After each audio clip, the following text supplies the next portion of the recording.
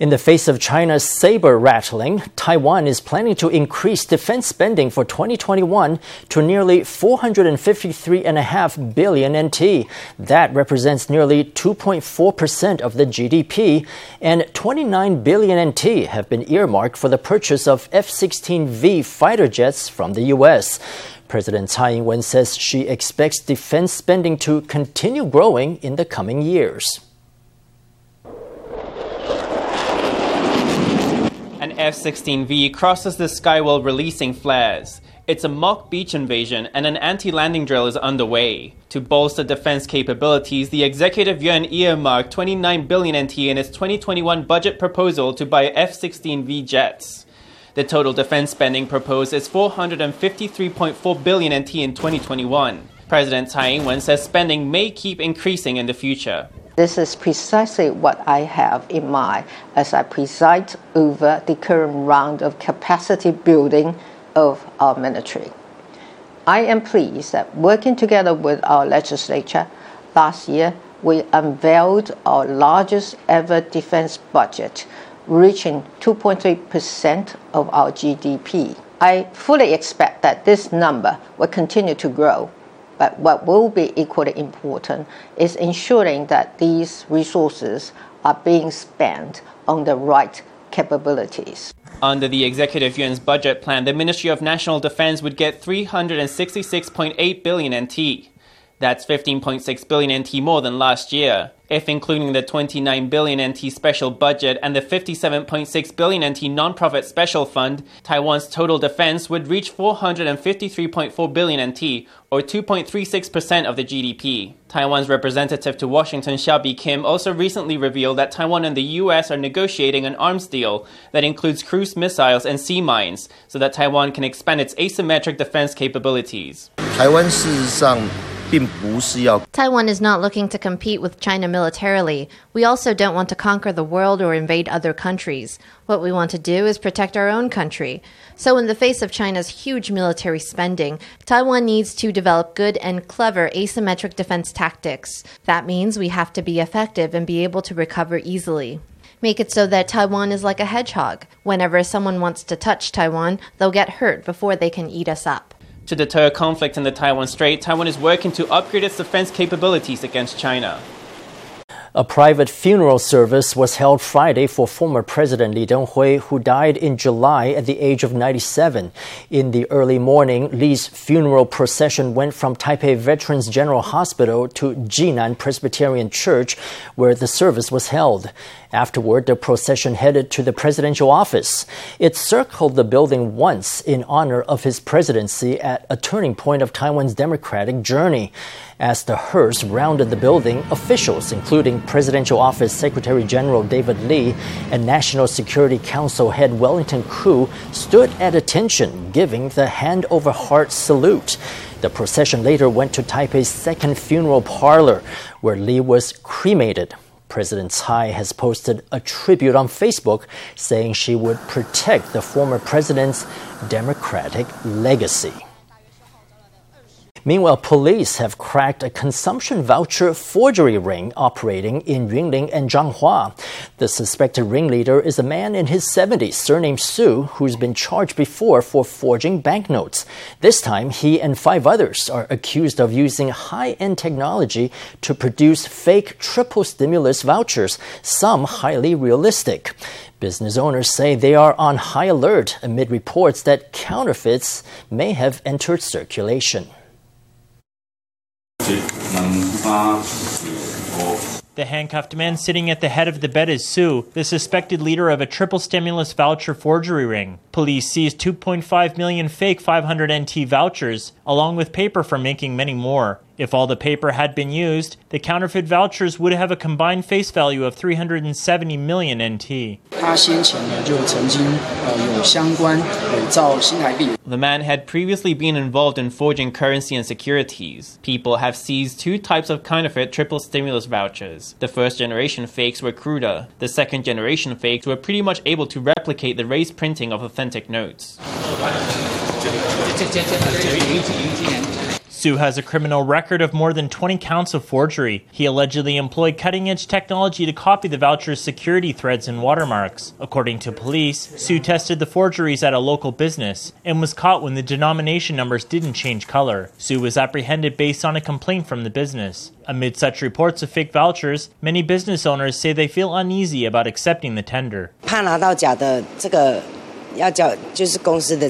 I'm afraid of getting a fake. This is all business revenue. If the voucher is a forgery, that's money out of our pocket. I think I won't be accepting any vouchers for the time being, only from friends I know.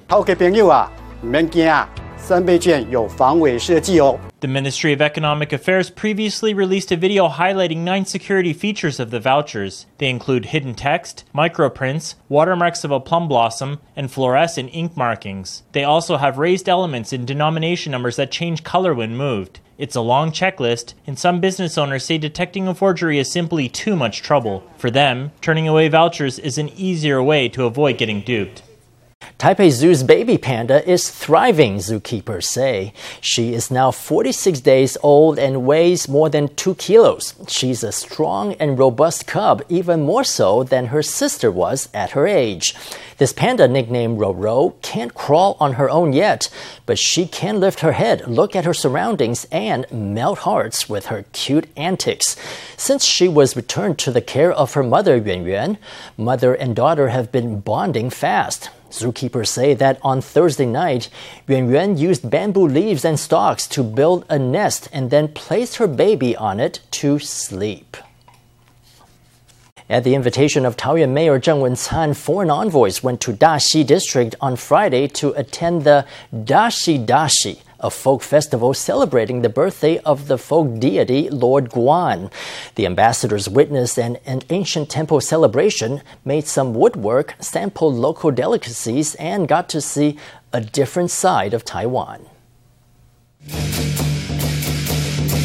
Thunderous drums mark the grand opening of the Daxi Daxi, northern Taiwan's largest folk festival. The crowd is buzzing with excitement. The 7th and 8th lords sway from side to side as they walk in the parade. On Ambassadors' Day, Taoyuan Mayor Zheng invited foreign representatives to join the festival to experience a piece of Taiwanese culture. Besides enjoying the show, the mayor and the envoys took turns strapping on a bamboo frame. Fully looking the part, they tried out the footwork of a heroic deity marching in a procession. Each year we invite the ambassadors to experience something different. In the past 3 years, they've experienced the airport MRT and baseball culture. What we're experiencing today is a traditional folk custom. It's the Daxi Daxi, the procession of the deities. There's a great deal to experience here. For example, the guests can learn to do woodwork. They can try out the 7-star stepping pattern of the gods.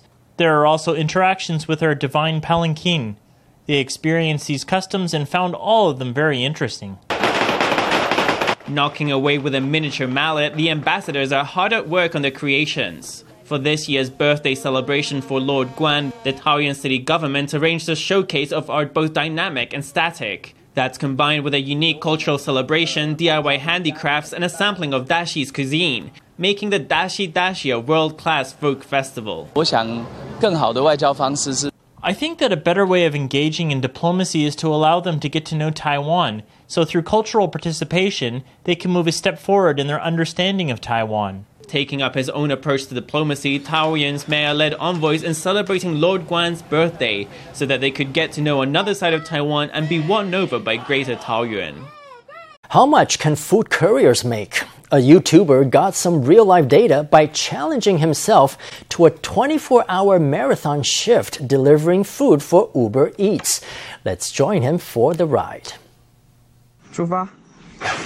He turns the key in the ignition and he's off. This food courier sets in the wee hours to tackle a 24-hour delivery challenge. 现在是4点14分. It's 4:14 and I've arrived at the Tonghua night market to pick up orders. I haven't really done midnight snack runs before, so we'll see how long I'll have to wait to receive an order.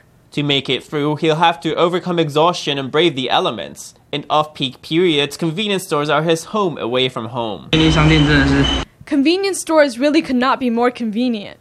I'm here taking a break. There shouldn't be that many orders from 9 to 11, but if I do get one, I'll still have to go. Then later on, from 11 to 1, I'm afraid I won't have much time to take a breather. At the end of his marathon shift, he's completed 68 orders for combined earnings of 4,804 NT plus a 6,000 NT bonus. But he's also had to fill up the gas tank 4 times along the way. All told, he earned just above 200 NT an hour, which is only slightly better than the minimum wage. My old man said it before. He says kids my age are the soft strawberry generation. I personally think that we're the screwed over generation. My view is that we should work hard while we're still able to, so I wanted to take on this challenge. This photo posted to a food courier's networking site shows wet banknotes drying on a pet crate. It's all part of the life of a food courier who works rain or shine. Amid roaring demand for delivery, hardworking and poorly compensated gig workers are an increasingly common part of the economy.